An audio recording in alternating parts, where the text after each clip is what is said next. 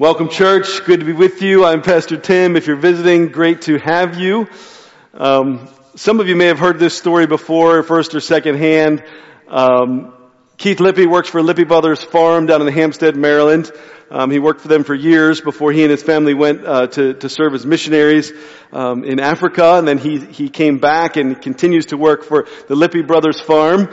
And one of the things that they grow is green beans. And Keith told me one time about how when the green bean harvest comes at the end of the summer, the big combines go out into the field and they back in the huge tractor trailers and the combines harvest the green beans, and they're literally just dumping like thousands of bushels of green beans into the back of these trailers to haul them off to market. And he said that when they do that, and as they fill up and as these combines spray, that several of them or bunches of these green beans spill over the edges and get missed. And he said, and the trucks pull away and there's just piles of them like along the side. And he's sort of telling me this, and Keith's an honorable guy, so I have to assume he's being truthful, but I'm thinking to myself, like, that makes no sense, Keith. Like, clearly there's something missing here in the story. Like, why would an upstanding, like, productive, profitable farming company just leave piles of green beans to rot in the field, right? But then he tells me how people catch wind of this, and so now they come during green bean harvest and they bring bags and they pull their cars in. He said one old guy from the city every year for I don't know how many years it's been, Keith, but he comes up and Keith says he pops open his trunk and he fills his whole trunk with green beans and drives them down to Baltimore to sell them or give them away.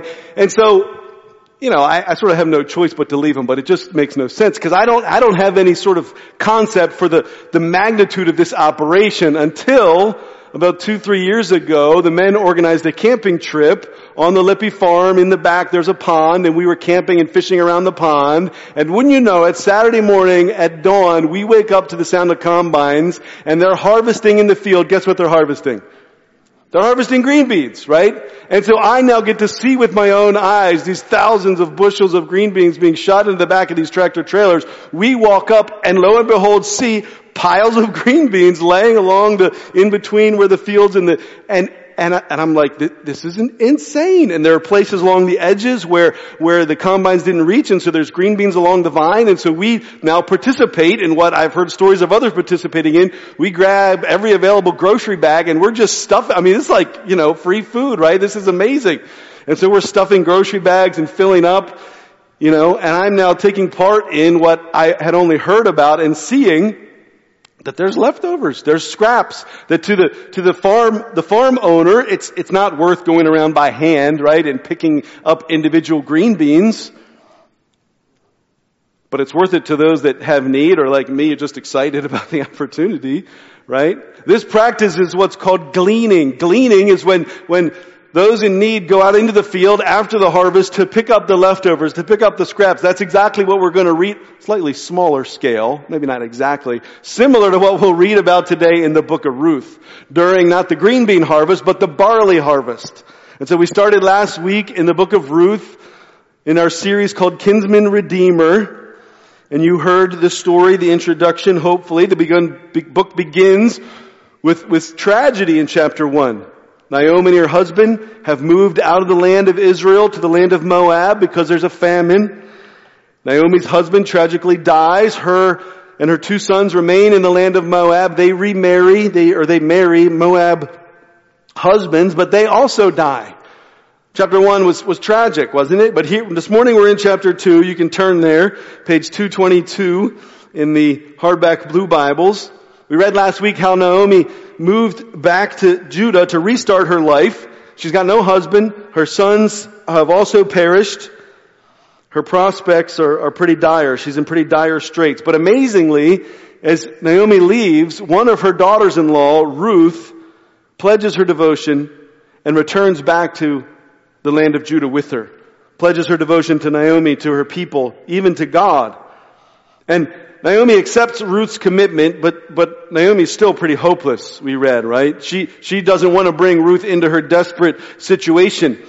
Naomi is bitter. She feels empty. She knows that the only hope that they have is for an Israelite practice known as the Kinsman Redeemer.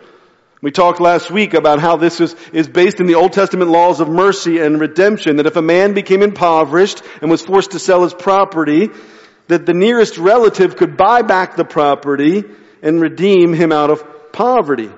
Additionally, there were laws that said if a man got married and died before he had a son to carry on his name, that his brother or his closest relative was expected to marry his widow, and that the firstborn son of the new union would carry on the name of the deceased brother. And so we find out throughout the story that this is Naomi's only hope, is for a kinsman redeemer to rise up, to buy back her land, to marry Ruth, to produce an heir, and to rescue them. And so while chapter 1 was pretty tragic, pretty hopeless, we're going to see in chapter 2 the Lord's provision. In chapter 2 we're going to see that the Lord begins to provide. And the first thing we're going to see is Him providing through this practice of gleaning, through Ruth going out into the field to pick up the scraps. And that in and of itself will be the Lord's provision. We're going to see, and I'm going to read this morning in three kind of scenes here in chapter 2, three sections. We're going to see the Lord provide through what I call divine chance, the Lord's provision through the undeserved kindness of a man that we're going to meet this morning, and through Naomi's restored hope. So let's read together. I'm just going to begin with the first three verses of chapter 2. And we're going to see the Lord's provision through this divine chance. Bear with me and I'll explain that. Ruth chapter 2 verse 1 says, Now Naomi had a relative of her husband's, a worthy man of the clan of Elimelech, whose name was Boaz. And Ruth the Moabite said to Naomi, Let me go into the field and glean among the ears of grain after him, in whose sight I shall find favor. And she said to her, Go, my daughter. So she set out and went and gleaned in the field after the reapers. And she happened to come to the part of the field belonging to Boaz, who was of the clan of Elimelech. Now, I'm going to stop right there. And let me just tell you, I don't like verse 1. Here's why I don't like verse 1. Verse 1 is a comment by the narrator setting up the rest of the story. Okay? The narrator of Ruth is what we call a third-person omniscient narrator, right? It means that he knows things that the characters in the story don't know. I don't like stories like that. I don't like movies or books where the narrator is telling you things before they happen. I want to follow along and find out with the characters, right? I want the tension to build. And so if you're like me, you can sort of pretend that the narrator didn't give away what he gave away in verse 1. And you can kind of read and hear the story unfold through the eyes of Naomi and Ruth. But we read there in verse 2 that Ruth is being proactive. They need to eat. Ruth and Naomi are poor immigrant widows. Now it's the barley harvest. And so she asked Naomi, her mother-in-law, who would have been responsible for her, can she go out in the fields to glean, right? To pick up the leftovers. She's not talking about getting a job. She's talking about picking up the scraps that other people don't want. And so typically, the men would go out with a sickle, would cut down the grain, and then others, often women, would come behind, bundle up the shafts of grain and put them into a bundle and carry them off to be harvested. But of course, not every stalk would be gathered. There were some that would be missed. And so Ruth is going to go out. She's going to hope to find enough leftover stalks so that they can eat, so that they can make some bread and not starve. And this was a typical practice for the poor in the land of Israel. In fact, the law of Moses actually stipulated that landowners must allow the poor to glean in their fields. And so landowners in the land of Israel were instructed not to harvest their field all the way to the edges, to leave some growth remaining on the edges. And they were instructed not to pick up every scrap of grain, but to leave some. And it was specifically designated to leave it for the poor, for the widows, for the orphans, and for the immigrants. It was a way for them to survive, to have sustenance. And we see here in those laws of Moses, God's heart for those in need, God's heart for the poor and the widows and the orphans and the immigrants. But we have to remember, we read last week that this whole story takes place during the period of the Judges. Right, before there was a national king, when the tribes were somewhat separated, when there was not full obedience and consistency with the laws of Moses. And so we find out later in the story that this practice of gleaning and this protection for those in need was not being practiced consistently at that time in Israel. And in fact, it wasn't even safe for Ruth to go out into the fields to pick up the leftovers. Well, we read in verse 3 that she goes, takes some bit of a risk. She goes out into a field. Now remember, she's not from Judah. She's a Moabite. She's not from around there. She doesn't know anyone. She doesn't know where. She's literally just wandering in the fields looking for somebody who will let her pick up some grain. And it says in verse 3 that she just happened to come to the part of the field belonging to Boaz. Now the Hebrew could even be translated there in verse 3, she just so happened, or she happened by chance to come to the field of Boaz. So the idea is that Ruth is not intentionally going to Boaz's field. Now remember, we know in verse 1 who Boaz is. Ruth does not. She just ended up there without any planning, without any intentionality on her part. But now we know why the narrator has told us who Boaz is. Right? Naomi's husband Elimelech was a man of Judah. Boaz is a relative of her late husband. She is a relative of Naomi. And so Ruth didn't plan to go to Boaz's field, but who did plan it? God did. Right? See, Ruth just so happened to end up in Boaz's field. From their perspective, it was just a random chance meeting. But we know, because the narrator told us from verse 1, wait a minute, God's at work here. This guy Boaz is related to them. It's important. Ruth ended up in this field not by accident. It's part of God's plan. And if you know the story, or if you were here last week, we know that God is going to raise up a kinsman redeemer. And now we start to wonder, is that Boaz, right? Now, interestingly, verse 1 also called Boaz a worthy man. Other translations say he was noble, he was prominent. In other words, Boaz is not just any old relative. He's a man of good character, a man with good standing in the community, a man who's wealthy and influential. Listen, Ruth being in Boaz's field is a really good thing, okay? The narrator wants us to see that. The Lord's provision is at work in what appears to us, just reading the story, what would have appeared to Ruth and Naomi would have appeared to be just chance. What I would call divine chance, right? But we know that nothing just happens, and the narrator is making that point. It may appear to be a chance accident from our perspective, but not from God's. This is the Lord's provision. It was the Lord's provision that Ruth wandered into Boaz's field that day. And any and every good thing that happens in your life, quote unquote, by chance, is actually the Lord's good provision. Because the Lord's hand is always at work in our lives, in the obvious ways, in the unseen ways, in the ways that you plan and set out, and the things that just so happen. Heard a story last week. I went to the pastor's prayer group here in Southern York County and heard Pastor Adam from Grace Bible Chapel talk about his process of adoption. He and his wife Katie were looking to adopt a baby. And their agency encouraged them to post their search for an adoptive mom online, that maybe somebody would see their post and have a lead on a mother wrestling with being pregnant, and maybe would match them up through their agency, and they could adopt this baby, which was their plan. His wife Katie owned a bakery, and so she posted on her bakery Facebook page, social media, their story and their desire to adopt. Interestingly enough, just so happened by chance that a maternity nurse was a fan of this bakery, was a customer of the bakery, read the post that Katie put up there. And it just so happened that this maternity nurse was working with a young mom, preparing her to give birth, and the agency that this young mom was working with was having a hard time placing her with adoptive parents. And so the next time she went in and saw this young woman, she just so happened to mention Adam and Katie and their post, put them in touch with the agency. And so about a year ago, Adam and Katie brought home this young mom's baby. Adoption's not finalized yet, but I think 11 days, he said, 11 days old, they brought the baby home. But the story goes on because recently, as part of the adoption process, Adam had to go in for a full health checkup and physical to make sure that he was in good health so that the adoption could be finalized.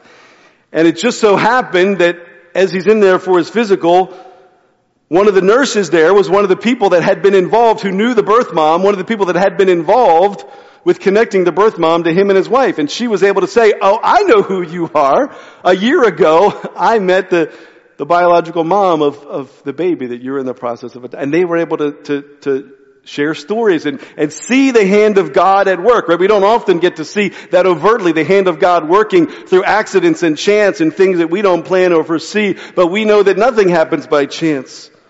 That it's God's divine sovereignty, not divine chance. God's provision at work in our lives through countless ways. Through the direct hand of God, the work of the church, the work of the Holy Spirit, and just through God's common grace in the world around us. And the Scripture talks about divine sovereignty again and again and again in God's hand. Of course, Scripture also talks about human responsibility, right? The fact that God is in control and God is providing doesn't mean that we sit back and do nothing, that we have no responsibility, right? We see here in the story of Ruth, no, she got up, she went out in the field, she worked hard, she gleaned. It's interesting though, right? She went out, she took action, she was proactive, but God directed her steps. Right? See, human responsibility works in conjunction, collaborating with God's divine sovereignty. Bringing her to just the right field, to meet just the right landowner. So Christian, you're called to be faithful, to be obedient. New graduates, young people, you're called to take action, to trust the Lord, to be faithful. But you trust the Lord to direct your steps. To direct your steps to the job, to the spouse, to the big decisions, even in the day-to-day of life. Right? It's not, well, I'm just going to sit back, if God wants me to find a job, wants me to find a spouse, wants me to... No. You're not off the hook. God's hand of provision is at work. Often at work through our responsibility. So be responsible and trust God. Trust in His providence. Because things that happen by chance, from our perspective, are the hand of God. And so we see His provision in Naomi and Ruth's life in that way. But let's go on and pick back up in verse 4. Let's continue the story. We're going to read a longer section, verses 4 to 16, and see God's provision through the undeserved kindness that Ruth will receive from Boaz. Verse 4 says this, "And behold, Boaz came from Bethlehem, and he said to the reapers, 'The Lord be with you.' And they answered, 'The Lord bless you.' Then Boaz said to his young man who was in charge of the reapers, 'Whose young woman is this?' And the servant who was in charge of the reapers answered, 'She is the young Moabite woman who came back with Naomi from the country of Moab. She said, "Please let me glean and gather among the sheaves after the reapers." So she came, and she has continued from early morning until now, except for a short rest.'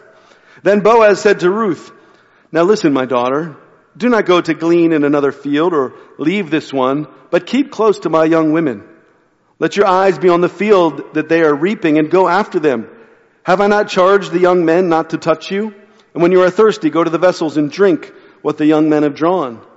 Then she fell on her face, bowing to the ground, and said to him, 'Why have I found favor in your eyes that you should take notice of me, since I am a foreigner?'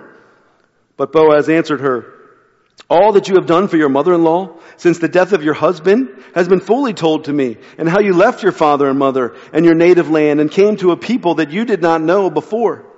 The Lord repay you for what you have done, and a full reward be given you by the Lord, the God of Israel, under whose wings you have come to take refuge.' Then she said, 'I have found favor in your eyes, my Lord, for you have comforted me and spoken kindly to your servant, though I am not one of your servants.' And at mealtime, Boaz said to her, 'Come here and eat some bread and dip your morsel in the wine.' She sat beside the reapers, and he passed to her roasted grain. And she ate until she was satisfied, and she had some left over. When she rose to glean, Boaz instructed his young men, saying, 'Let her glean even among the sheaves, and do not reproach her. And also pull out some from the bundles for her, and leave it for her to glean, and do not rebuke her.'" Amen. So verse 4, Boaz comes out from Bethlehem before lunch. He's going to check on how the harvest is going. He greets his workers. He checks in with his foreman. But almost immediately, Ruth catches his eye. Now, maybe Boaz just knew who was and wasn't employed by him and who was in the field, who wasn't supposed to be there. Maybe Ruth caught his eye because she was ethnically Moabite and may have looked different than the other Israelites. Maybe he noticed her because she was outstandingly beautiful. Maybe as a prominent bachelor, Boaz was always sort of on the lookout, for an eligible bride. We're not sure, but he notices her. She catches his eye. So he asks the foreman in verse 5, who is this woman? The foreman explains she's a Moabite who came back from Bethlehem with Naomi. And how Ruth had asked for permission to gather up the leftovers behind the harvester. And he goes on to report that that Ruth is hardworking. She's been working since early morning. Now, Boaz's question in verse 5, whose young woman is she? That may sound a little offensive to our 21st century ears. But remember, in that culture, a woman's social and legal and financial standing was connected either to her father or to her husband or another relative. And so Boaz is simply asking, is this woman married? If not, who's her father? Right? He's interested. And we see in 8 and 9 that Boaz is significantly impressed, and he's significantly enough intrigued that he goes up to talk to Ruth. He addresses her as daughter, probably just a respectful way to refer to a younger, unmarried woman. And he says, listen, I want you to stay here in my fields. Don't leave to go gather grain somewhere else. Stay close here and work alongside of the other women. Wherever they're harvesting, follow them. He says, I've charged the men who work for me to stay away from you, not to touch you. When you're thirsty, go get a drink alongside the other servants. We read later on in verses 15 and 16, after lunch, he reinforces his instructions to the other harvesters. In fact, he goes on to tell them, let her work in the fields with you, treat her with respect. In fact, he says, I want you to pull out some grain from the bundles, like leave extra behind for Ruth to pick up. Now, we cannot overstate what Boaz has just done for Ruth and by extension her mother-in-law Naomi. He's not hired her to be part of the harvesting crew. In some ways, he's done something even better. He's given her full access to his field. He could have just given her like, here's a bag of grain, this should last you a day or two, but he's not doing that. Ruth is a hardworking woman. He knows that. They live in the midst of a hardworking culture. Ruth doesn't need a handout. She needs an opportunity, right? An opportunity to work, to provide for herself. And so he gives her full access to his fields, but beyond that, full protection while in the fields. See, it's kind of a sad state of affairs that in Israel at that time, Boaz has to actually instruct his crew, leave her alone. Right? As a young unmarried woman in the fields without chaperone, she was extremely vulnerable. And again, during the period of Judges, there was rampant sin and not consistent obedience to the laws of Moses. And so Boaz is protecting her from some reprobate who might come along into the field and try to physically or sexually assault her. But he's also protecting her from a young bachelor who might try to sweep her up off of her feet. And so he tells the men on his crew, don't look at her, don't touch her, leave her alone. Naomi is going to later affirm, we'll read in a minute in verse 22, when Naomi hears about all that has happened, she's going to affirm Boaz's generosity and protection, that a huge blessing it was. That in fact, if Naomi had gone to other lands with less honorable landowners, there's a risk that she could be harmed, that she could be assaulted. It's a great, great blessing. Now all of this outstanding generosity and provision that Boaz extends isn't missed on Ruth, right? We saw her response in verse 10. She bows down, she puts her face to the ground, is this cultural show of honor, and she says to Boaz, what have I done? What have I done that you would take notice of me? I'm just a foreigner. How can you give me such great favor? That word there, it means grace. You've given me such great grace, and I'm just a foreigner. I don't deserve this. But Boaz replies in verse 11, oh no. Your reputation has preceded you. I know all about who you are. I know all about the woman of honor and integrity and devotion that you are. How you've been with your mother-in-law. That even though your husband died, you stayed by her side. How you left your own family and your own native country. You've come to live with Naomi. You've made her people your people. Now I don't know exactly what's going on here in Boaz's heart. This is at least admiration. We can wonder whether it's the beginnings of attraction, right? Like, Boaz is interested in Ruth. He goes on to say in verse 12, may the Lord bless you, may the Lord reward you for your honorable actions, that you would receive a full reward of God's goodness from the Lord, from Yahweh, the God of Israel, the God whose wings you have come under to find refuge and protection.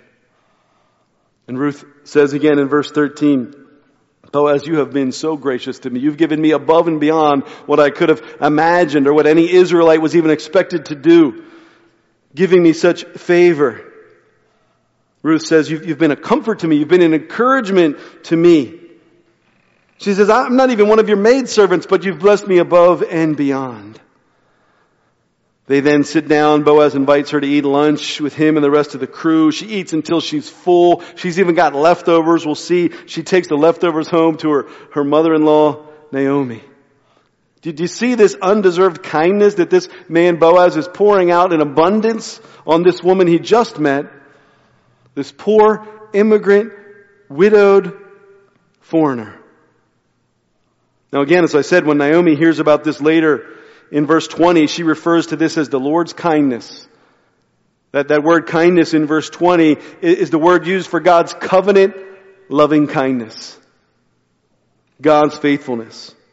See, God is at work here through the heart and through the generosity of Boaz. God's kindness, His grace, His provision is being poured out. Being poured out on Ruth. Why? Because of her great need. Simply because Boaz is an honorable, upstanding man who's being generous, and he meets someone who has need. He doesn't deserve the kind of treatment that he is giving her. She certainly doesn't have the status. He's not doing this because of her high status in the society. He's doing it simply because he's being gracious. Showing concern, showing kindness for a poor immigrant widow. And this heart for the least and for the lowest, for the poor, for the widows, for the orphans, for the immigrants, this is embedded into Old Testament law. Why? Why did God embed that into the Old Testament law? Because it's embedded in His heart. His heart for people in need, people who are hurting. And that same heart, that same undeserved kindness should be embedded in the hearts of God's followers, of the disciples of Jesus. We too are called to show God's kindness on those who have been forgotten, been overlooked, been mistreated, been pushed aside by the world. We're called not only to love, but to demonstrate that love. Not only to love, but to act, to serve, and to give in love. We are called to be the Lord's kindness, to be the Lord's provision in tangible, practical ways to meet the needs of those around us. And whenever the church globally, the church here locally is called to do that, we extend God's provision to those in this world that are hurting, to those in this world that have been missed like Ruth would have been. At Living Hope, whenever we have an opportunity to do that, to come alongside of somebody in the community and we help folks with service projects or rent or utility bills, I always try to make sure that they understand, and I speak this, I say, look, this is not just coming from the church. I want you to know this is the Lord's provision. The Lord has seen you. He has not forgotten you. Several months ago, Karen and the kids and I were out at a local restaurant, and the waitress that was serving us, she happened to mention just an offhanded comment about living in a motel. And as we ate, I thought, I can't let that go. And so Karen and the kids got up, and I found her. I said, hey, you mentioned something about living in a motel. I said, do you mind telling me what's going on with that? And she began to explain her situation and how the landlord had sold the property and they had to move out, and they were in a motel thinking it was just be a short-term thing, but month after month after month, you know how that happens.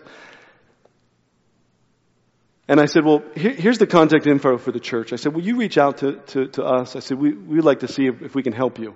And at the time, we helped her with some bills. She didn't have a place to move into, as is often the case, and people that get themselves in difficult situations. Her credit was not in a good position, wasn't able to get an agreement with the rental company. So we helped her out at the time, and we stayed in a little bit of touch. But this was months ago. But she reached back out to me recently this week, and she said, I finally found an apartment, a landlord who will approve me. But I need first month's rent, last month's rent, security deposit to move into this place so that me and my kids can be together, can finally have an apartment, have a home to be in together. And so we, Living Hope Church, we helped her with a down payment to get into this apartment. And as we spoke, she was so tentative. She kept apologizing. People apologized. She felt bad. She even said, I'm so embarrassed. And I just reassured her, look, there's no reason to be embarrassed. Myself included, every man, every woman, at some point, we have needs. When she came to the office to pick up the check, I invited Karen Spear to come meet me at the office, because if you're gonna try to step out and do something good for the Lord, you're always better off having Karen Spear nearby. And so I said, Karen, will you come up and meet this woman when she picks up the check and pray with her? And man, the heart of God just poured out through Karen as she reassured her of the Lord's help, reassured her of God's grace, and as Karen prayed for her on Friday, She just reminded her that the Lord sees her, the Lord knows her, that the Lord has provided for her, that this is nothing to be ashamed of or to be concerned about, that this is the hand of God, the provision of God. And we as a church community were able to minister to her. And so Saturday she moved into this apartment. By the way, she doesn't have any furniture, so I'm putting you on the spot. But see Karen Spear after church today, if you've got furniture in your garage that we can take up to furnish this woman's apartment. But do you see the Lord's provision at work through the people of God, through the heart of God? Not only as we pray, as we love, as we speak the truth of the gospel, but as we minister in the same way that God did here in the story. It's the Lord's provision, His undeserved kindness that has come to each of us. And each of us, if you can't think right now of a practical way when you have needed, and many of you have received the Lord's undeserved kindness, you better think a little bit harder. But God now calls each of us, His followers, to show that kindness to the least and to the lowest, to those that have been written off by the world.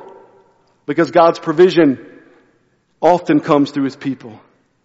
Now, of course, in the story, Ruth caught Boaz's attention because of her outstanding devotion to Naomi. He's impressed. He's impressed with her dedication and her courage coming to a new land, standing beside her mother-in-law. But Boaz has enough insight, and again, he's a humble, godly man. He realizes that her devotion to Naomi is an indication of her devotion to Yahweh, to the one true God, that she is trusting in the Lord. Look back at what he said in verse 12. The Lord repay you for what you have done, and a full reward be given you by the Lord, the God of Israel, under whose wings you have come to take refuge. See, Boaz realizes that simply by sticking with Naomi and coming back with her and becoming a part of Israel, that Ruth has come under the wings of God. That Ruth has found refuge in God Himself. Refuge means shelter, protection, that she is seeking the Lord's provision. She didn't just like Naomi. It's not why she left her family and her homeland in Moab. She knew that Naomi's God could provide for them. And so she took that step of faith, that act of devotion. And Ruth is now beginning to find this tremendous, life-changing, unearned favor of God that she's received just now, a first step through Boaz. Because she's come under the wings of the Lord to find refuge. Now, of course, God doesn't have wings. Okay? This is poetic imagery. Boaz is using a metaphor that's well grounded in Scripture. Back in Deuteronomy, God's provision for the nation of Israel was described as shelter of God's people, sheltering them as they come under His wings, like an eagle, it says in Deuteronomy, like an eagle spreading out its wings over the nest of its young. Look at some of these Psalms. We see this imagery all over the book of Psalms. No, we have some scripture verses up there. Am I going out of order? Sorry about that. Psalm 36, how priceless your faithful love is, God. People take refuge in the shadow of your wings. Psalm 57, be gracious to me, the psalmist says. God, be gracious to me, for I take refuge in you. I will seek refuge in the shadow of your wings until danger passes. Psalm 91, the Lord will cover you with His feathers. He will take refuge. You will take refuge under His wings. His faithfulness will be a protective shield. You see this beautiful imagery grounded in the reality of nature. You can put those pictures up now. I found some of these pictures on the internet. Look how cool some of these are. Starting on the left. So here's a bird roosted up on a branch. It's got like a little chick under each wing. Isn't that cool looking? Then the next one, there's this bird got 3 of its babies being sheltered, being cared for under its wings. I thought the bottom right, look at that goose. Like what cool of a ride is that? Like not only riding on their mom's wings, but having the cover over top of them. And then the top right, that's not like an 8-legged bird, okay? That particular species of bird actually walks with its young underneath of it, scurrying along. Why? To protect it from prey. To protect its young from prey. I read about this one bird, this duck-like species down in South America. It's actually the male. Only the father has pockets built into the underside of its wings.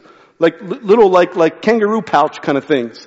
And the father can actually scoop up one in each wing a little baby, and the father can swim and can fly with these babies tucked in these little pouches that God made, right? This is what the Lord is saying to us when He says, come and take refuge under the shelter of my wings. And we see this picture in the Old Testament. Jesus Himself stood over Jerusalem, wept and lamented,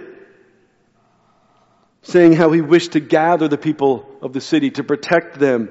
And Jesus said, I wish I could have gathered you like a hen gathers her children under its wings. Friends, Ruth came, not even knowing fully what she was going to find, but she came and found refuge under the wings of the Lord. And that call of God's provision, that call of His undeserved kindness and mercy is for all of us. What danger are you facing today? What storm do you need to be sheltered from? What enemy is threatening you? You can run to the world. You can run to your own intuition, your own hard work. You can run to wisdom that you find in secular culture, or we can run to the Lord and find refuge. Find refuge in a God who sees, who knows, who cares, who will provide for you like He provided for Ruth. Finding refuge in the Lord is the heart of the gospel. In the good news of Christ, we find shelter from sin. We find rescue from pain. We find relief from brokenness. An ultimate healing and refuge from death. Shelter from the work of the devil. Friends, we all need God's provision, His undeserved kindness in our lives. For many of us poured out in very practical, very tangible physical needs. But we all need it physically and emotionally to find refuge in God. Refuge from the pain and the brokenness of this world. Whatever that may be for you this morning, whether it's sin that you cannot shake, whether it's physical health, whether it's emotional health, mental health, whether it's marriage challenges, parenting dynamics, the Lord's kindness is for you and I in Christ. This is the heart of the gospel. Hear this in Titus chapter 3. One of my favorite just expositions of what Christ has done for us. The Word of God says this in Titus 3, for we ourselves were once foolish, disobedient, led astray, slaves to various passions and pleasures.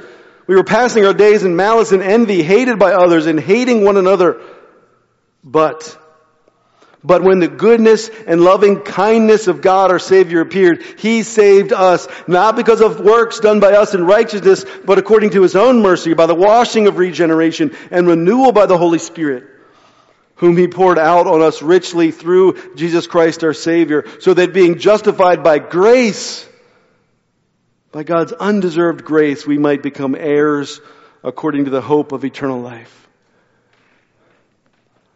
Brothers and sisters, run to the Lord Jesus this morning for refuge, for that kindness, for that unmerited grace, not because you've earned it, not because you're good enough, not because you've cleaned yourself up to make yourself presentable to God. We come to Him stumbling and broken and hurting, forgotten by the world, and we find refuge in Christ. Come this morning. If you've not known the protection of the Lord's wings, if you've not known the provision of a loving Father, come to Him this morning. Fall down before Him. Confess your sins. Confess your needs. Confess the ways you've been hurt and broken. Ask God for forgiveness. Trust in Christ that through His death, you can be set free from sin and death and the devil, and through His resurrection, you can have eternal life. You can have the Lord's undeserved kindness manifested even now through the Holy Spirit, through God's people, through the blessings of the church, and on into eternity. Run to the Lord for refuge, just as Ruth did. We see the Lord's provision again and again through this story, through His providence, through His undeserved kindness. Let's finish up and read the last section, just a shorter section here in verses 17, as we see God's provision through restoring hope to Naomi. Read with me. So she, Ruth, gleaned in the field until evening. Then she beat out what she had gleaned, and it was about an ephah of barley. And she took it up and went into the city. Her mother-in-law saw what she had gleaned. She also brought out and gave her what food she had left over after being satisfied. And her mother-in-law said to her, "Where did you glean today? And where have you worked? Blessed be the man who took notice of you." So she told her mother-in-law with whom she had worked and said, "The man's name with whom I worked today is Boaz." And Naomi said to her daughter-in-law, May he be blessed by the Lord, whose kindness has not forsaken the living or the dead. Naomi also said to her, the man is one of our closest relatives, one of our redeemers. And Ruth the Moabite said, besides, he said to me, you shall keep close by my young men until they have finished all my harvest. And Naomi said to Ruth, her daughter-in-law, it is good, my daughter, that you go out with his young women, lest in another field you be assaulted. So she kept close to the young women of Boaz, gleaning until the end of the barley harvest and the wheat harvest. And she lived with her mother-in-law. So just to wrap out this section here, Ruth stays, works the rest of the day. When evening comes, she goes back to Bethlehem. She beats out the grain, and she takes all the barley she's collected back to her mother-in-law. About an ephah, that would have been 5.5 gallons of grain. Now listen, on a typical day of gleaning, a woman at that time in that culture would have been thrilled to come home with enough food to last them for a day, maybe 2 days. Ruth just came home with food for 2 weeks. This is outstanding. Naomi knows this. She's impressed. She's like, where did you work? Who treated you so kindly? And Ruth tells her it's the prosperous landowner by the name of Boaz. Now, Naomi immediately knows. She understands how significant this is because she understands the practice of the Kinsman Redeemer. She understands that Boaz is a relative, that he's an eligible Redeemer in their family line. And so she praises God in verse 20. She sees it as the Lord's loving kindness. And she says, he's not left us after all. The Lord has not forsaken us or the dead. And Ruth, she says, this man Boaz is one of our closest relatives in Judah. He's ineligible to serve as our kinsman redeemer. See, the gears are already turning, right, with Naomi. She's like, wait a minute, if he treated you this good just on day one, if he's already treating you with such kindness, maybe he will be willing to redeem us, to rescue us out of poverty, to buy back our land, to marry into the family, to continue the family line. See, any close relative could have served as a kinsman redeemer. The hope was to find the closest relative who was willing. We'll find out later in the story, not all of the relatives are willing to serve in this way. And so, we kind of are left wondering, if you don't know the story, will Boaz step up? Will he step up to redeem the family? Ruth goes on to explain that Boaz invited her to continue working in the field to the end of the harvest. And Naomi reiterates how critical it is. Stay with her. Work under his protection. The narrator closes out this chapter in verse 23 telling us that Ruth continued to work alongside the female servants through the end of the barley harvest, then through the end of the wheat harvest. Probably at least 2 months she's in the field working alongside of Boaz and his servants. The narrator also adds that Ruth continued to live with Naomi. She continues to be faithful and dedicated. There's no funny business going on. She stayed at home with Naomi. She's not moved in with Boaz or with the workers. She's faithful. She's above board in all of her interactions during those 2 months. Now look, the second half of the book, chapters 3 and 4, are going to unpack the reality of the Lord's provision and how their lives will be transformed and the implications of Boaz as a potential kinsman redeemer. But for today, can we just pause here and see what God is doing in Naomi?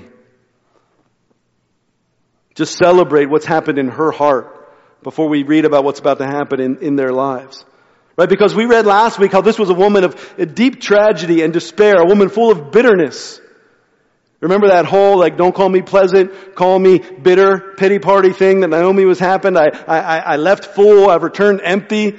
Right? She couldn't get any lower. But in that moment, in the moment when she hears about the day that Ruth has had, in the moment that she hears about what the Lord has provided through Boaz, her heart is softened and she now sees for the first time in I don't know how many months, she sees the Lord's provision. She sees the hand of God. And she knows Ruth could have ended up in any field that day. But it was the Lord's provision that Ruth ended up in Boaz's field. She knows that Boaz didn't have to treat her with the kind of grace that he did, with such undeserved kindness. But hearing this, Naomi's hope has been restored. Her faith has been restored. She realizes that not all is lost, that God has not abandoned her life. She won't have to live the rest of her days in poverty and in shame. Remember how she lamented last week, I'm empty. I left full, I've come back empty. She didn't see that Ruth was beside her. She just felt completely empty. But God had answered that prayer. Isn't it beautiful how God meets her need and says, look, you feel empty? I'm going to fill up your pantry for 2 weeks. I'm gonna give you Ruth's leftover lunch just to remind you, you are not empty. When you have God with you, you're not empty. He fills us to the brim and to overflowing, and her hope is restored. She sees the hand of God's redemption at work. Now again, friends, I don't know what you walked in here with. I don't know what you're facing with your finances, with your marriage and parenting, in your work life. What kind of inner turmoil or angst or fear or depression, physical health, mental health. But here's what I know. I know that the Lord's provision is enough to meet you just as it met Ruth and Naomi. And so as the worship team comes back up, as we close today, I just want to call you and remind you, go to Him, come to Him, find refuge in Him in the midst of grief, in the midst of depression, in the midst of feeling overwhelmed by sin, in the midst of just feeling apathy and just thinking to yourself, I just don't care. Come under the shadow of His wings. Come find refuge in the shadow of His wings, because His grace for you is lavish. His mercy is unending. His kindness is undeserved for you today to meet your specific need, to fill up whatever it is in you that feels empty, to pour out His provision in whatever way you feel lacking. Have hope today. Trust God today. Receive His love, because He can satisfy, and only He can satisfy. Let's stand together and pray and close with this song. God, give us hope today. Help us to trust You, that we could receive of Your love today. We thank You that You truly love us, not just in concept but in practice, that Christ truly came, that we have a Redeemer, that You can satisfy us, You can fill us, that in Christ we have all that we need, we have an abundance. We thank You for Your provision and for Your undeserved kindness. Pour it out even now into our hearts by Your Holy Spirit. Come stir in us. Give us hope. Give us faith. And call us to action, to be the hands and feet of God's kindness to others. Hear our worship. Come, Lord Jesus. We pray in His name. Amen.